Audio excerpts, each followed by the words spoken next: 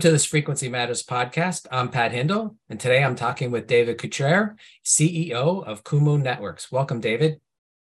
Thank you, Pat. Happy to be here. So Kumu Networks has developed a fundamental technology that enables simultaneous transmission and reception of wireless signals in the same spectrum allocation, and has been working on cellular technologies for quite some time. What's up your sleeve in terms of 5G Advanced and 6G, which are destined to be hot topics at Mobile World Congress this year? Yeah, good question. And good intro. Kumu's been, at it for a while now, developing the core technology that does what you said. And what's exciting to me about what we're doing is that there are more and more applications and kind of broader uses of the technology. Our North Star is still single frequency full duplex, which excitingly is now actually being talked squarely about in terms of 6G. And who knows when 6G is going to be, right? So, as a CEO of a smaller company, we're often focused on 5G and 5G Advanced, as you mentioned. One of the things we're highlighting at this MWC for 5G is a use case of our technology to make a very high gain RF repeater. So repeaters have been used, for decades. And fundamentally, what a repeater is a one antenna that takes a low signal and a gain block that boosts it up to a high signal, and then another antenna to re-radiate it. And generally, the gain of that repeater needs to be below, ideally meaningfully below the isolation between those two antennas. Otherwise, you have lots of problems. And what Kumu is able to do is supplement that, kind of physical separation between the antennas by using our technology to provide electrical isolation on top of that and make a much higher gain repeater, which, given that carriers are now moving to more mid-band spectrum, right? So instead of the 1 to 2 gigahertz kind of frequency, for example, in the US, Verizon and AT&T are moving forward aggressively with the C-band, which is, 3 gigahertz, 3.5, 4 gigahertz. Having that extra gain is very useful. And the interesting thing about repeaters is that people think of them as providing coverage, which of course they do. But really what a repeater does is it helps the cell edge performance of the network. And that's really where the network needs the most help. And if you help the cell edge, you actually improve the capacity of the network.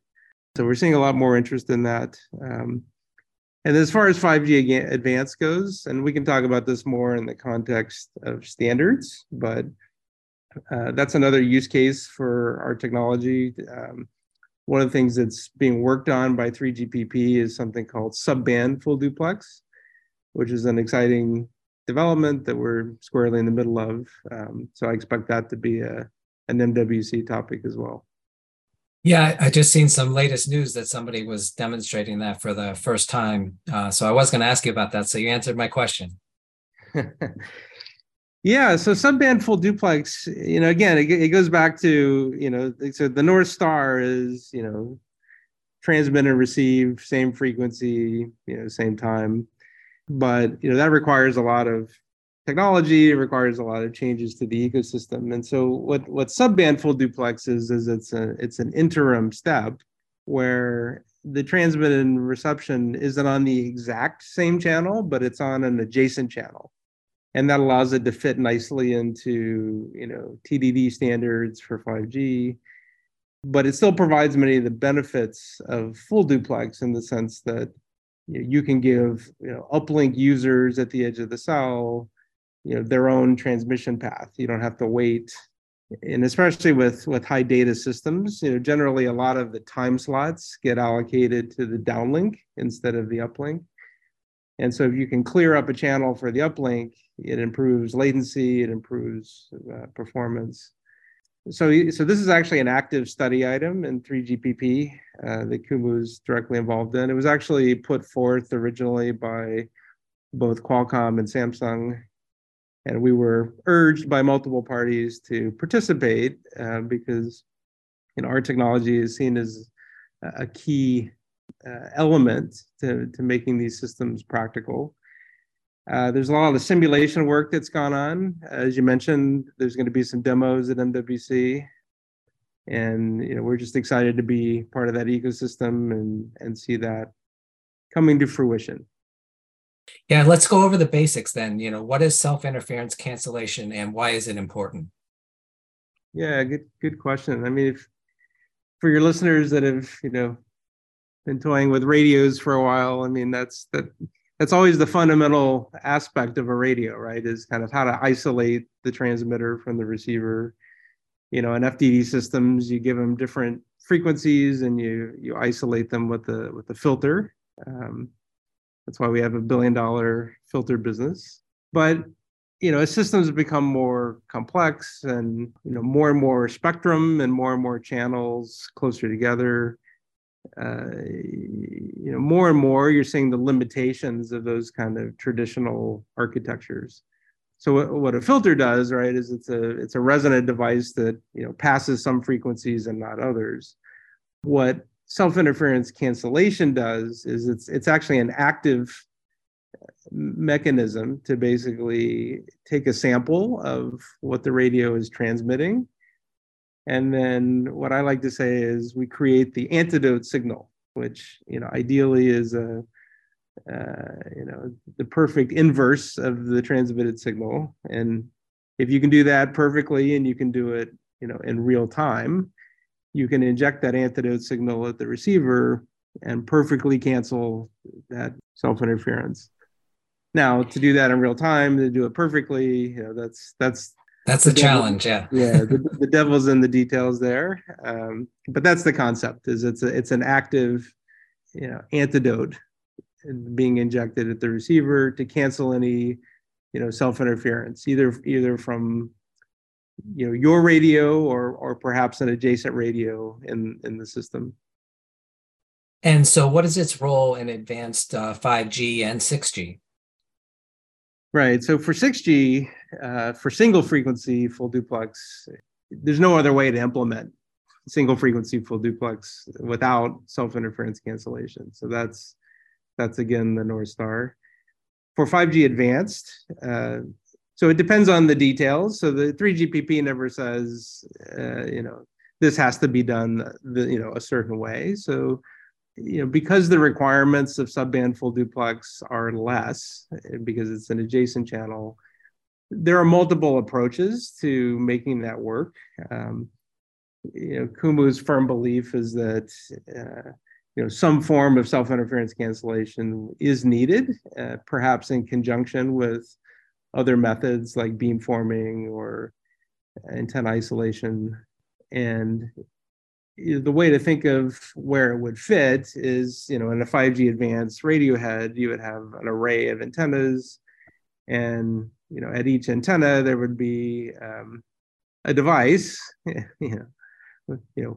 We'd like to see it be a Qumu device, but we'll say a device that performs some degree of self-interference cancellation to enable the subband full duplex performance. And so we're always looking for more capacity. What type of improvement in capacity does this result in real world conditions, and how does that translate into cost savings? Yeah, that's gets into use cases and the practicality of it all. So, let's start with for 6G, because that's the fun one to talk about. So if you can do single frequency full duplex, then you've improved the capacity by 100%, right? You've basically doubled the utility of the spectrum or close to it. And that's what we're all working towards. When you look at these other techniques, subband full duplex or the high gain repeater solution, which I mentioned earlier, again, effectively what you're doing is helping the cell edge. So, if you think about it, a base station works the hardest to serve the users that are at the edge of the cell, right? It's where the signal is the lowest. It's where the interference is the highest. And so at a minimum, these kinds of technologies improve, cost and capacity improve capacity by 30 to 50%, sometimes more, with the commensurate cost savings. So usually we find with our customers, a 30 to 50% cost savings gets a lot of attention. Yeah, that's a significant amount. And so are you involved in the 3GPP standards, and how will this play into the standards in the future? We are, and actually, it's been a long time debate within Kumu about, whether we should join 3GPP, how active should we be with the standards. And, this go around with 3GPP isn't the first time that full duplex has been, discussed in various forms. And it was always frustrating because the industry would say, well, it seems like it's not practical or too hard, so let's go a different direction. So this time around, and partially due to the urging of some of our industry partners, we are very, very active. So we joined 3GPP last year. We're part of the subband full duplex working group. We're making active submissions. The goal of that group is to progress the subband full duplex from a study item to a work item later this year. And if that happens, then the most likely scenario is that subband full duplex will be part of 3GPP release 19. And so that would be from a standards perspective. And then separately, we're working with all the relevant players to figure out how to get that into real products. Yeah, so the standards guys finally said, hey, someone can do this, so we can put it in now. Yeah, well said. Yeah. Timing is everything, Pat. Yeah. So what projects are you underway to test and refine these technologies? So I mentioned the simulations. So those are a big part of the standards work.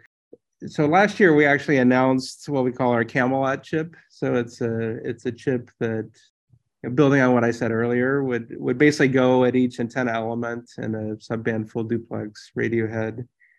And when I was talking about the antidote signal earlier, I said the devil's in the details. Well, one of the details of making any of this stuff work, single frequency full duplex or subband full duplex, is you really need the RF performance that doesn't prior to some of our products didn't currently exist, right? So if you look at a 5G radio head that does MIMO beamforming, those typically use RF phase shifters that have a certain dynamic range and have 5, 6, maybe 7 bits of accuracy. But to do the full duplex, you need much higher performance, right? You need much higher linearity. You need so our commercial product is an 11-bit phase shifter, which is much higher performance than what was previously out there. And so we've released that. We've got evaluation boards and systems and demos doing that. And then on the high gain repeater, that's the other kind of activity. I keep mentioning that because that doesn't wait for standards, right? That's something that can be deployed, on 5G networks now to improve capacity. And we have engagements with 4 different parties, doing various tests and evaluations, and expect those to materialize later this year. Great. And so I did see in the news that you demonstrated the highest performance self-cancellation technology. I think it was for the Army. What were your specific performance results that you were able to obtain there? Yeah, thanks for bringing that up. We're proud of that. It's and we're proud of our partnership with the Army and the DoD. They've been good sponsors for us. And it's interesting.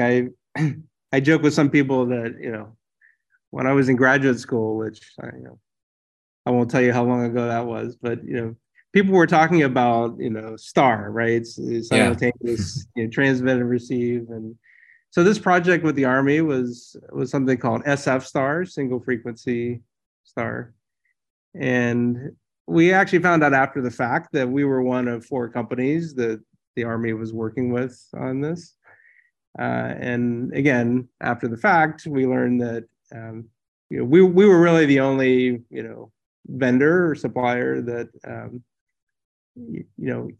met the performance requirements. I mean, which were aggressive. So to answer your question, we showed basically 100 dB, 100 decibels of pure self-interference cancellation. And I say pure because oftentimes people quote big numbers, but those numbers include the physical isolation, right?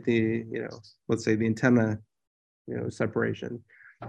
So in the test we did with the Army, we showed 120 dB. 20 of that was antenna isolation. So 100 dB of pure electrical isolation. Prior to that, we believe the best in class was also something Kumu had demonstrated, which was something north of 80 dB. I think it was 85. So we're proud of that. We're proud of what that can mean for military systems and ultimately for commercial systems. Yeah, I've always heard 100 dB is kind of the target that everybody's trying to hit. I've seen like some optical isolation techniques, but none of them seem like they were on the practical side. I mean, they could make them, but they may not be practical for size and cost. No, I'm glad you brought that up, actually.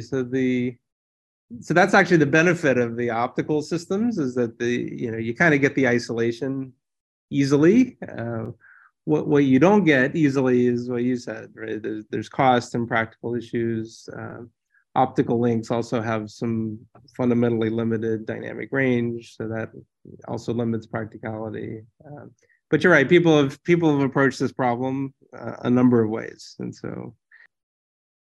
And so how will this enable better performing communication systems for military customers, and how will that translate into commercial markets?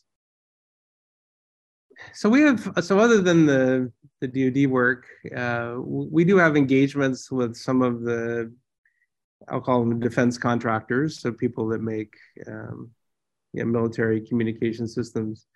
And actually the first use case, the first implementation is, it's basically, it's similar to subband full duplex, but it's for a relay, right? So it's a communication system where you can create an ad hoc network, right? And each element in the network has a radio that talks to for communication purposes, and then another radio that's used for backhaul purposes.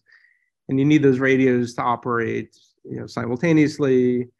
And these are field deployments, so you can't mess around too much with trying to isolate antennas and things like that.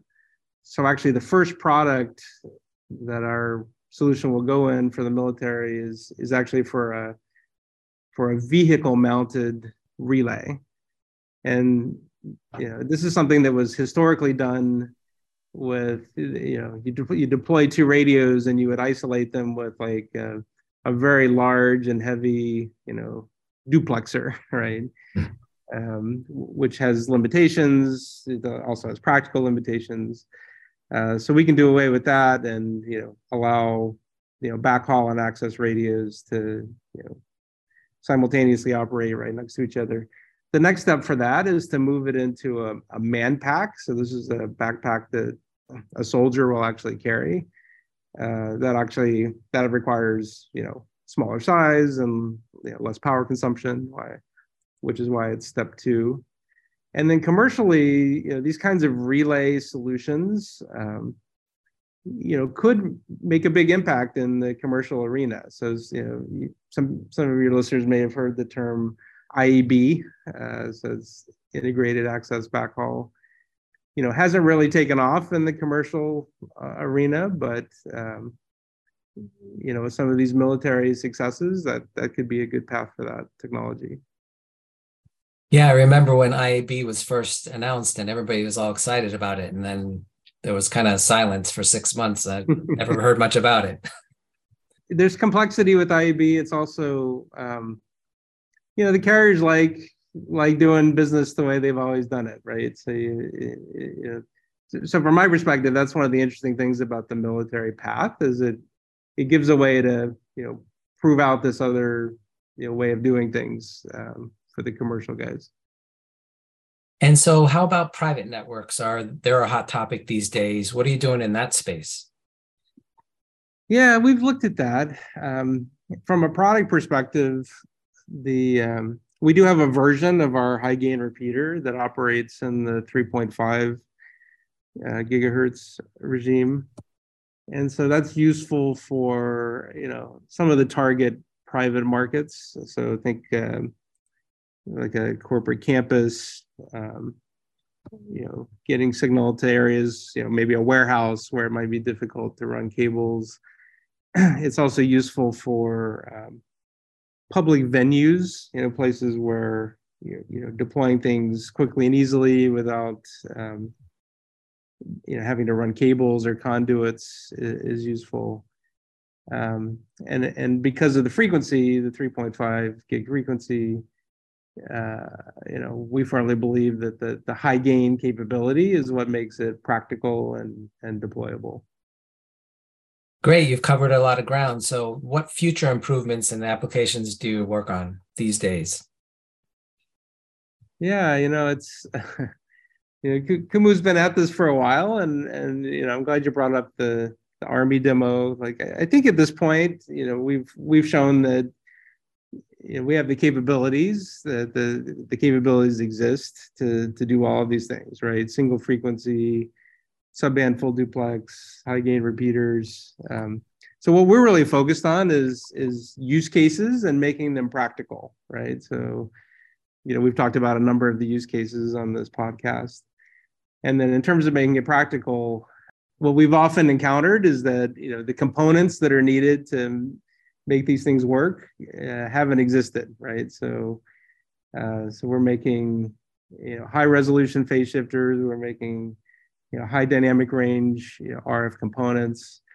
One of the things I didn't mention earlier is, we're actually in discussion with some of the vendors who make, front end modules, right? So traditionally these have, amplifiers, LNAs, filters, talking about getting our technology, our IP, our silicon, into those modules.